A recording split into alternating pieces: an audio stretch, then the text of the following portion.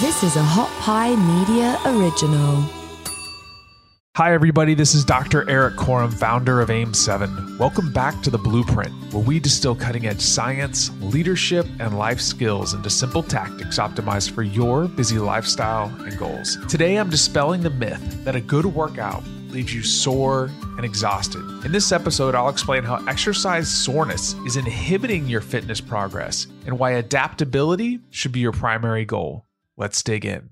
I can't tell you how often I hear people brag about their killer workout that just crushed them. Or every time they go to XYZ fitness class, they leave exhausted and sore the next day. And somehow that's supposed to be good. When I trained college and pro athletes, I considered it an abject failure if they came back the next day unable to move or so stiff that we had to completely change the program. Now, let me be clear. This may happen every once in a while due to a host of different factors. It could be heat, hydration, a little too much pre-workout, or just feeling it and kind of going nuts one day. But that should be less than 5% of the time. When you exercise, your goal is to present the body with an appropriate level of stress that could be from weight training or aerobic conditioning, HIIT training, or whatever, and your body to then adapt to that stress, therefore increasing your capacity over time to handle more exercise or global stress with less cost.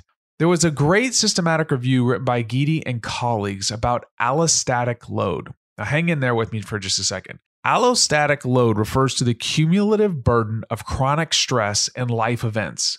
It involves the interaction of different physiological systems at varying degrees of activity. And when environmental challenges exceed an individual's ability to cope, then allostatic load ensues. The body's goal is to stay in a state of allostasis, or another way of saying that is a state of stability. Your body wants to be stable. That's why our body has many different mechanisms to regulate things like heart rate, blood pressure, and respiration. You don't even have to think about these things. Your body's just automatically regulating them so they don't get out of whack.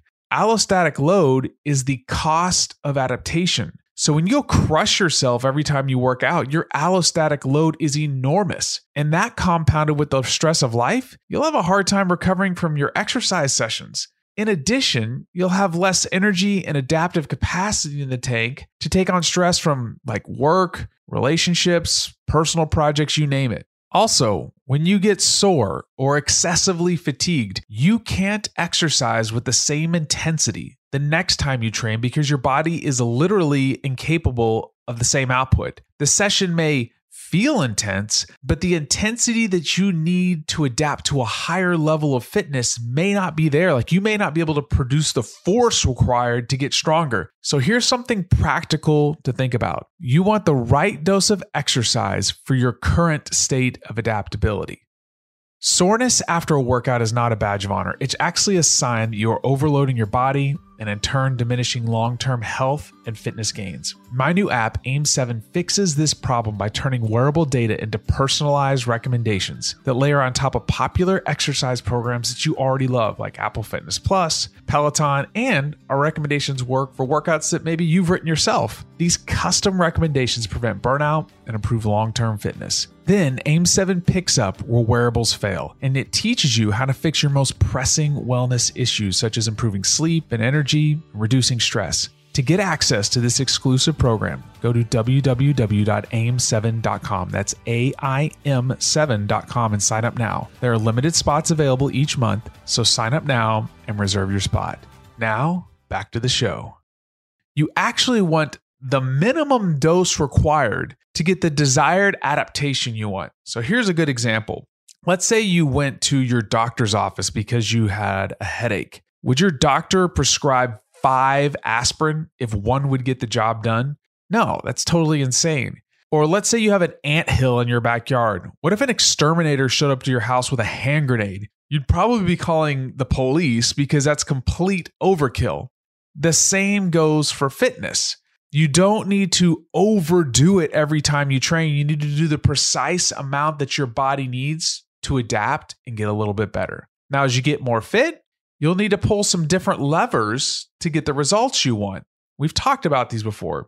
You have to change the volume or the total quantity of exercise, the intensity, the frequency, and we'll talk even more about this down the line.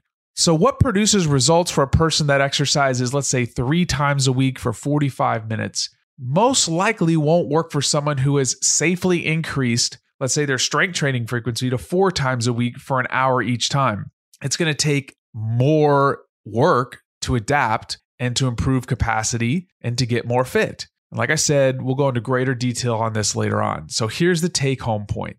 A great workout shouldn't leave you dragging, sore, and exhausted the next day. A well-designed plan should stress your body at a level that you can handle, and it should put you in a position to improve your adaptive capacity. If you found today's podcast valuable, would you please share it with a friend who you think would benefit from this information? Thanks again for listening, and I'll catch you on the next episode. Thanks for listening. You can find more episodes and all of our other Hot Pie Media originals baked fresh daily at our home online at hotpiemedia.com, the Hot Pie Media YouTube channel, or wherever you listen to podcasts.